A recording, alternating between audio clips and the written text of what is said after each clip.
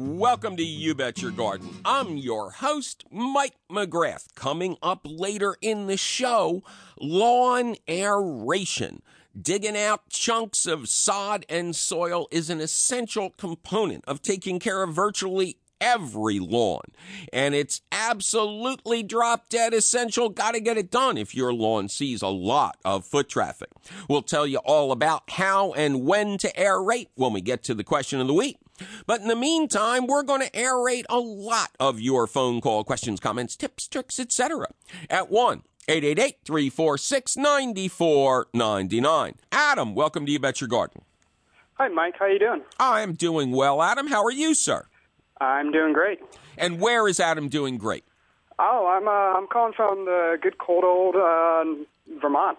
Oh, we don't get a lot of Vermont callers. Good for you. Nice to talk to you. What can we do for you? It's getting cold out there.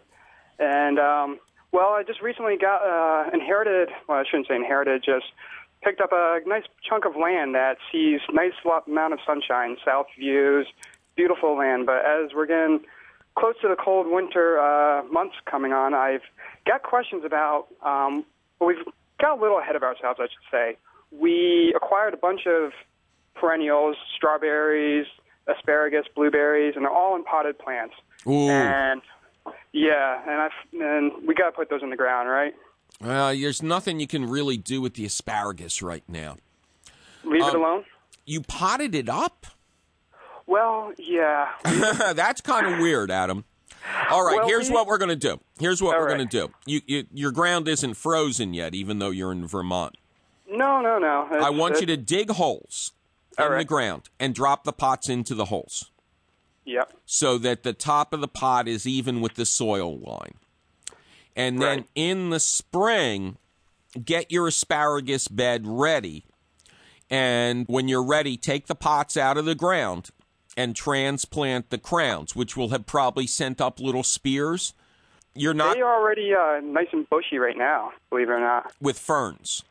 With ferns, yeah. Yeah, that's fine. Okay. Don't harm them.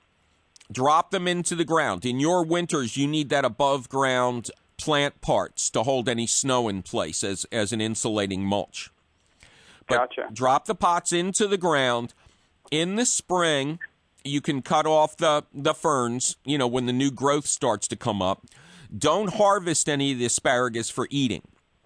Just let it grow because you're making big crowns. You're making big root systems. And then plant the crowns as early as you can in the spring. And the following year, you can start doing small harvests of the asparagus, and that should keep it alive. I would do the same with the blueberries and the same with the perennials. Pretend you're a garden center or nursery. This is what they do. They get a nice, well-drained area, where the best drained area of all their land, and they drop the pots right in the ground, and then they fill in around them with a little bit of soil.